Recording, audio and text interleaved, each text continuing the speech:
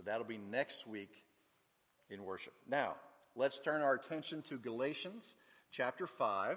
We come to the last three aspects or portions of the fruit of the Spirit. Now remember, the fruit is singular. The fruit of the Spirit, they all come with believers. We all get all these things. We are to manifest all 9 in our life. The works of the flesh, which are before that, are plural. We get to some degree, pick and choose our sins, but the fruit we all get. So if you're able, would you stand with me as I read God's Word? Our Heavenly Father, we're so grateful for the opportunity to come here, to be reminded of the price that has been paid for us, and that we are graven on His hand and written on His heart. Nothing can take us from the love of Christ. Remind us of these things now, Lord, as we feast upon your word, that our hearts would be enlivened and turned towards you, that we would manifest these things that you call us to. In Christ's name, amen. Galatians chapter 5, and I'm going to read 22 and 23. But the fruit of the Spirit is love, joy, peace, patience, kindness, goodness, faithfulness, gentleness, self-control.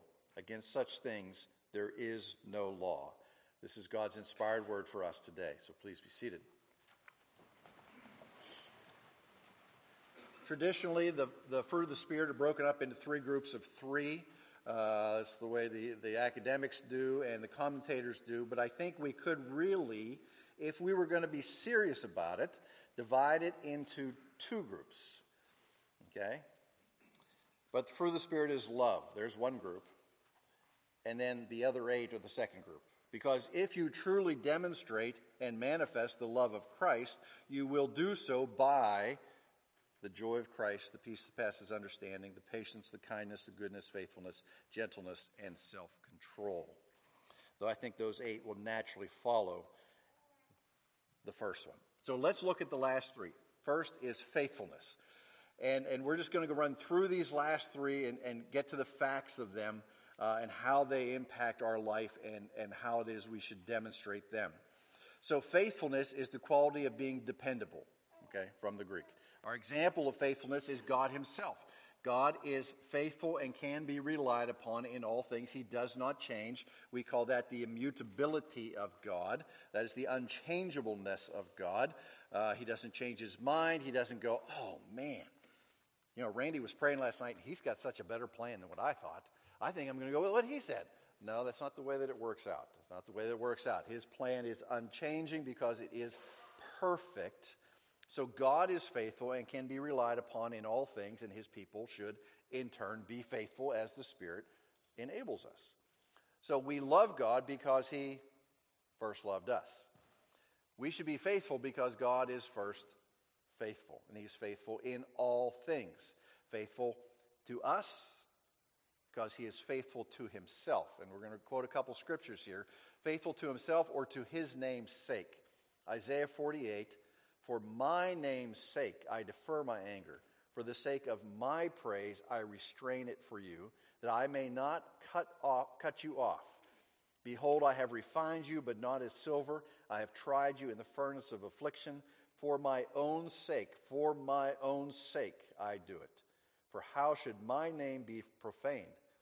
My glory I will not give to another. So the motive of the Lord here in restraining his judgment is himself and his great name, the glory of his own name.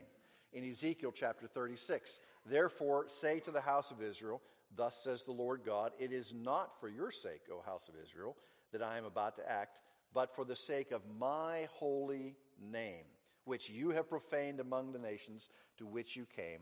So I will take you from the nations, gather you from all the countries, and bring you into your own land. I will sprinkle clean water on you, and you shall be clean. From all your idols I will cleanse you. And I will give you a new heart, and a new spirit I will put within you. 2 Timothy carries over in the New Testament, chapter 2. The reason God remains faithful, even if we are faithless, is he cannot deny himself. He cannot change his mind. He has no need to change his mind because his will is perfect. And once he decides to do something, he will continue to do that. He cannot deny himself. God cannot lie. He cannot go against what he has said. And all he says and does is perfect. No need to add or to change anything. The author of Hebrews tells us the same thing about the Son. Consider Jesus, the apostle and high priest of our confession, who was faithful to him who appointed him, just as Moses was also faithful as a servant to testify to the things to be spoken about later. Christ is faithful over God's house as a son. The distinction of faithfulness between a servant who is in a sense, a hired hand, someone who comes in from the outside, and a son who is part of the flesh and blood. So the New Testament most commonly uses faithfulness and similar language in the context of the stewardship of our gifts for ministry and service. So think of the rebuke of the scribes and Pharisees, chapter 23 of Matthew, who tithe mint and dill and cumin. Now, those are listed particularly because have you ever seen them in their natural state? I mean, get some dill weed, okay? It's about this big, okay? And they're tithing off of it because they want to do everything in accordance with the law. They want to be right, and they want to make sure that they're right, and they're boasting that they're tithing even off of these so tiny little things. Jesus says, but you're neglecting the weightier matters of law and justice and mercy and faithfulness. See, the faithfulness is associated with justice and mercy. So it kind of refers to the faithfulness towards our neighbor, to those around us. Now, if you got your Bibles, turn to Matthew chapter 25, because I want to read this one, and then we'll refer to it a little bit. Matthew 25, verse 14. It is familiar to us, but it is important that we review it and see how it applies to this part of the fruit of the Spirit, the faithfulness. Matthew 25, verses 14 and following, this is the parable of the talents. For it will be like a man going on a journey who called his servants and entrusted to them his property. Now, you have to understand the trustworthiness that is rated to these servants, because there was no phone to call back and see how things were going. There was no legal, what's your, I'm sorry, the word that your broker is responsible to you. He's got a fiduciary duty to you to make sure that your stuff grows and that he is honest with that. And if he's not, then I guess the SEC is going to get, not the Southern Conference, but the exchange company, they're going to get him and put him in jail. There's none of that here, okay? So he really had to trust these three servants. To one he gave 5 talents, to another 2, and to another 1, each according to his ability. Then he went away. He who had received the 5 talents went at once and traded with them and made 5 more. So also he had the 2 talents, made 2 talents more. But the one who had received the 1 went and dug in the ground and hid his master's money. So not a long time after, the master of those servants came and settled accounts with them.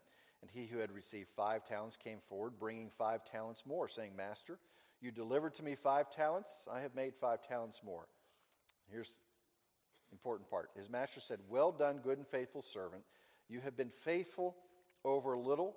I will set you over much. Enter into the joy of your master. He says the same thing for the one who had the 2 talents. Enter into the joy of your master. When does he enter into the joy of his master? When does he know the fullness of the joy of his master? It's not until he demonstrates the faithfulness. Then he knows. It doesn't say that it was a happy place, that there was joy, and that they experienced it all. It says afterwards, after he was faithful, then he entered into the joy of his master. The same type of thing is here. We are called to be faithful, and you want to know the joy of the Lord? Demonstrate faithfulness to the Lord. Then you will know the joy of the Lord. Being faithful with what the Lord has blessed us with and to what he calls us to brings us joy. All right, now, back to Galatians. Let's look at gentleness. Gentleness and meekness are often interchanged within the New Testament. Now, all it takes in our society, unfortunately, is a little misinformation and access to a virtual audience, and almost anybody can destroy somebody else's life. We've seen this on a regular basis. There are numerous examples from college students disagreeing with what their professors taught or how they taught it, or maybe they thought their professors were being mean in teaching history or something like that. They were triggered by some self-defined microaggression, so they start a petition, and before you know it, it goes to the dean, and the dean has a sit-down with the professor, and there's a big stink. Okay? It seems we've lost the ability to interact reasonably with opposing viewpoints. Okay? We need our safe spaces where the only perspective we hear is surprisingly the same as mine. Okay, that's what I need, and then I'm good, and then the world is a happy place. That's not the way the world works, unfortunately. When it comes to public discourse, much of society seems to remain in a constant state of outrage, and outrage makes us unable to process reality. I mean, think of when you have been your angriest. Were you able to think logically and clearly at that moment? Probably not. Your emotions were running high, you were beat red or whatever it was, but you were not able to think logically or deal rationally with the issue before you. And the same type of thing is happening in our world today. We're unable to deal with these intellectual challenges and determine a wise course of action in a calm and deliberate fashion. All that is to say that gentleness has gone out of fashion. Okay, it used to be we would be able to talk to one another. Even though we were talking about very hard things, we were still civil and sometimes even gentle to one another. All that gentleness is being crushed by the louder voices. So let's get a rowdy crowd and we'll go to the Supreme Court Justice's house and try to intimidate the justice. Or let's have a call to arms by politicians about those who want to interpret laws differently. That's not gentleness. Why do we need such outcries and threats? Because we have lost the ability to deal gently with one another. Now, Scripture is full of the benefits of gentleness. You think, well, the loudest voice gets heard. Well, yeah, but there's benefits in gentleness. Psalm 37, the meek shall inherit the land. We see that referenced in Matthew chapter 5, the meek shall inherit the earth. Psalm 45 celebrates the king who rides out victorious for the cause of truth and meekness and righteousness. Zephaniah chapter 3 promises, in the latter day the Lord will remove the proud and the haughty from his holy mountain and leave a people humble and lowly who will take refuge in the name of the Lord.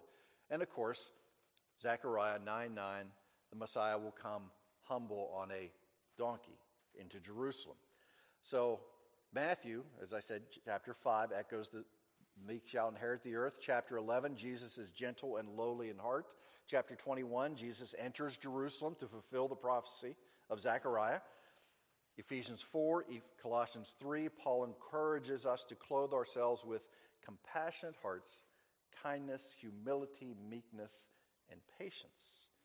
James chapter 3 says, demonstrate in our life that our works are performed in meekness and wisdom. Meekness and wisdom. Now, gentleness is not a personality type. Well, I just wasn't born gentle. That doesn't fly here, okay? It's not a personality type. Gentleness is not a lack of emotion. Gentleness is not weakness. Gentleness is not timidity.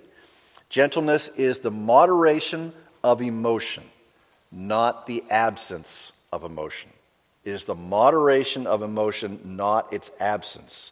It is a form of strength that enables a distinctive type of action that, in the long run, is the most productive types. As James says, it bears a harvest of righteousness. The biblical view of gentleness presupposes strength. You can't be biblically gentle if there's not a strength behind it. Okay? That's what you're talking about. Gentleness is not a lot more than niceness. A gentle person is not someone who never disagrees, who doesn't upset the apple cart. In fact, there is a kind of niceness that is counterfeit of the true and godly form of gentleness. We might call that being smarmy. Ever heard that? Smarmy? Smarmy means ingratiating in a way that is perceived as insincere or excessive. Okay? You can tell the difference between somebody who's truly gentle and somebody who's being smarmy. I just like that word, smarmy. Gentleness is not self-control, because self-control is listed next. It is distinct there. With self-control, our anger and our passions are held back, are held in check. Self-control restrains our passions. Gentleness, our anger and our passions are tamed and trained by wisdom. That's the distinction between the two. Gentleness is self-restraint. It is self-mastery. Self-mastery. The word translated here in Galatians 5 means to submit one's strength in a posture of weakness. Okay? You have to be strong to be gentle, but you're submitting by that gentleness your strength. Okay? It's like, it's an imperfect illustration, but you're speaking softly, but you've got the big stick. Okay? That's gentleness. It's a calm acceptance of God's judgment regarding any situation, even if that judgment results in a personal hardship. Gentleness is the opposite of hubris. Hubris is haughtiness or boastfulness. Gentleness is not that. The gentle person entrusts vengeance to the Lord. It is his, he says. Out of love for the offender, we don't only just trust the vengeance to the Lord, but we pray for the offender and his renewal and our reconciliation. Gentleness is a gift. It is received. It is not achieved. I'm just going to work for it. I'm going to get gentle. No, you have gentleness as part of the fruit of the Spirit. You have to exercise it in wisdom. Our cooperation with the saving grace of Jesus Christ is in the cultivation of virtue with our union with Christ. We're united with Christ. Cultivate that in how you live. All right, self-control. Is this the toughest one? I don't know. If you have love, then you can have all the rest, okay? Self-control.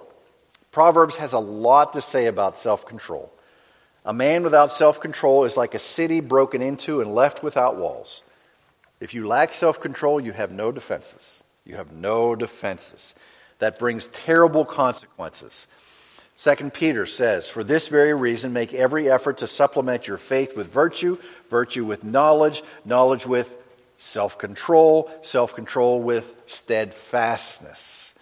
And when it comes to this part of the fruit of the Spirit in particular, when we're talking about exercising self-control, we're talking about the control up here, the control of our minds.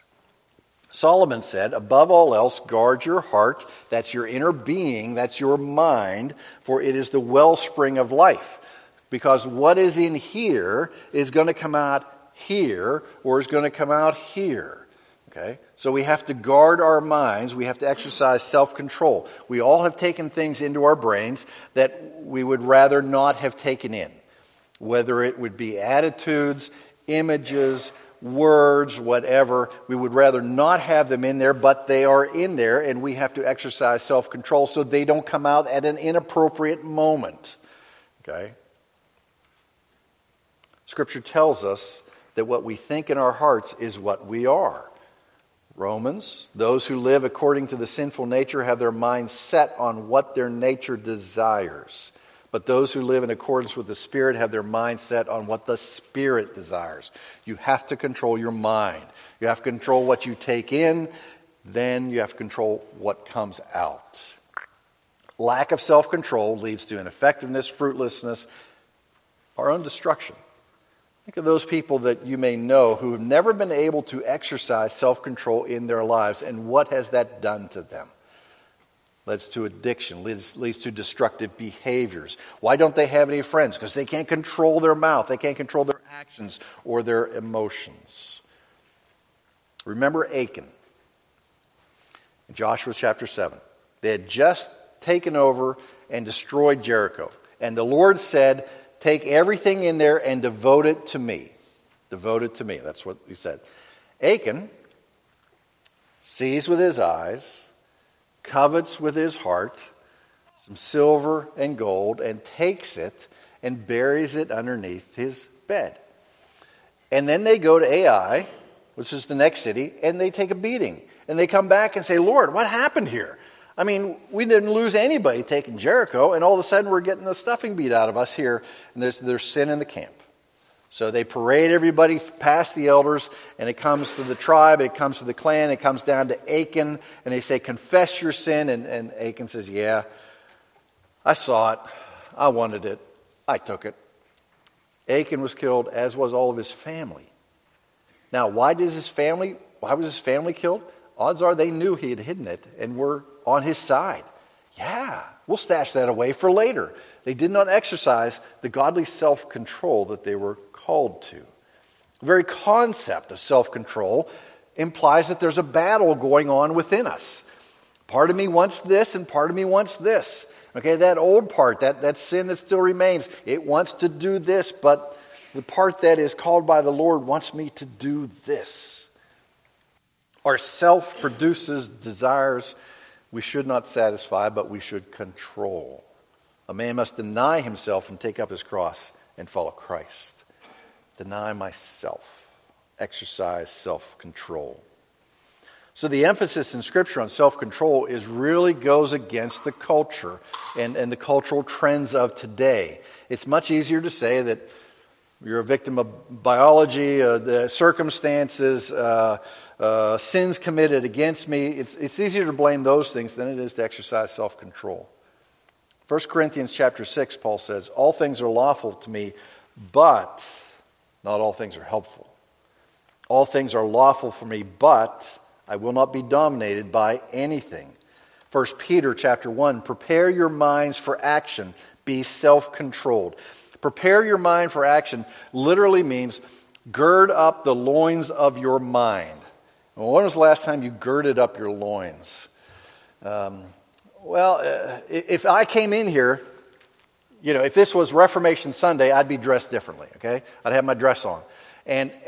But that's the way most people, men and women in the first century would dress, with these long robes. And if it was time for action, it's called girding up their loins. They would take the hem and they would bring them up and stuff them into their belt so that they were able to fight or flee. So that's what he's saying here. Gird up the loins of your mind. Be ready to tackle what is before you. You're prepared to exercise the self-control in your mind. So what are the things in this world that cause us to be out of control? Oh, the list is long. It's probably a little bit different for everybody. Okay, frustrations. I didn't eat breakfast and I didn't eat lunch, and somebody comes into me and tries my patience in the afternoon, and I just blow up at them. Okay, so there are some circumstances. Oh, my blood sugar is low, but I wouldn't have been angry with them if it wasn't something in my heart already. Okay, so maybe anger. What else causes us to lose self-control? Overindulgence. Okay, overindulgence in food, sex, obsessions with things like recreation, self-fulfillment, workaholics, information, obsessed with information. We have more information, but we're dumber than ever. Okay? We just are, because we take the information in these little bitty sound bites that we hear. we'll only read one or two sentences. We're just hearing the 4-second sound bite. We're watching the video clip, and we fail to go to source material. We fail to read entire books, and we take that little bit of information as gospel truth and we run with it. How many times has that gotten people into trouble? Lots. That's the general look at self-control. The word that Paul uses here means control over my personal sensual passions. Doesn't mean we're not called to be passionate. Just that as believers, those passions are under control. Paul illustrates it by an athlete. An athlete practices self-control in all things that they may compete and do what? Win. They're there to win. We are here in the same type of thing in the Christian life. We're not here just to putz around. We are here to win. The gates of hell shall not prevail against the church.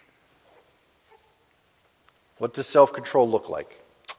Well, looks like a disciplined life. We flee from sin. We master our moods. We watch our words. We restrain our reactions. It might mean for you sticking to a schedule, managing your money, maintaining your health, whatever it could be, not eating chocolate too much, okay? That's a restraint. I have to exercise self-control, okay? Keeping our passions in check and subject to the Word of God. How shall I know what the right outlet of my passions are? And should they be?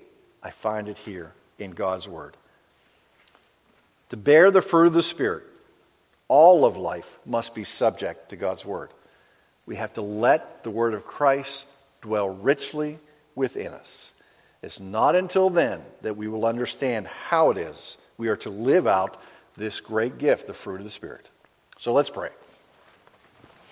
Our Heavenly Father, we come before you today, and this is a tall task. We've seen faithfulness and how you are faithful to us. You're faithful to your great name. We've seen how we are to exercise gentleness and how it is that we can exercise gentleness in this world. It's because of the strength that dwells within us. For you have come and taken up residence with us. You're stronger than the things of this world. And we are called to exercise gentleness with that strength. And then, Lord, this self-control. It is hard. It is hard in a world that doesn't exercise much self-control. But as believers, we are called to deny ourselves, to rely upon Christ. What would you do, our Lord? How would you respond?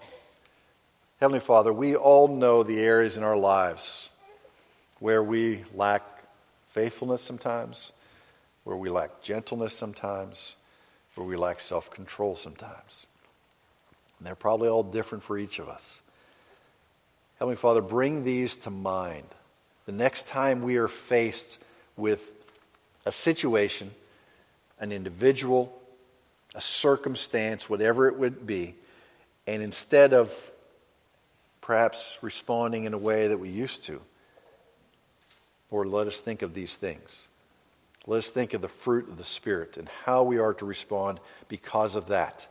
How we might be gentle in response. How we may not lash out but exercise that self-control, Lord. And of course, most of all, how we might love in the same way that Christ has loved us. We pray this in Jesus' name. Amen.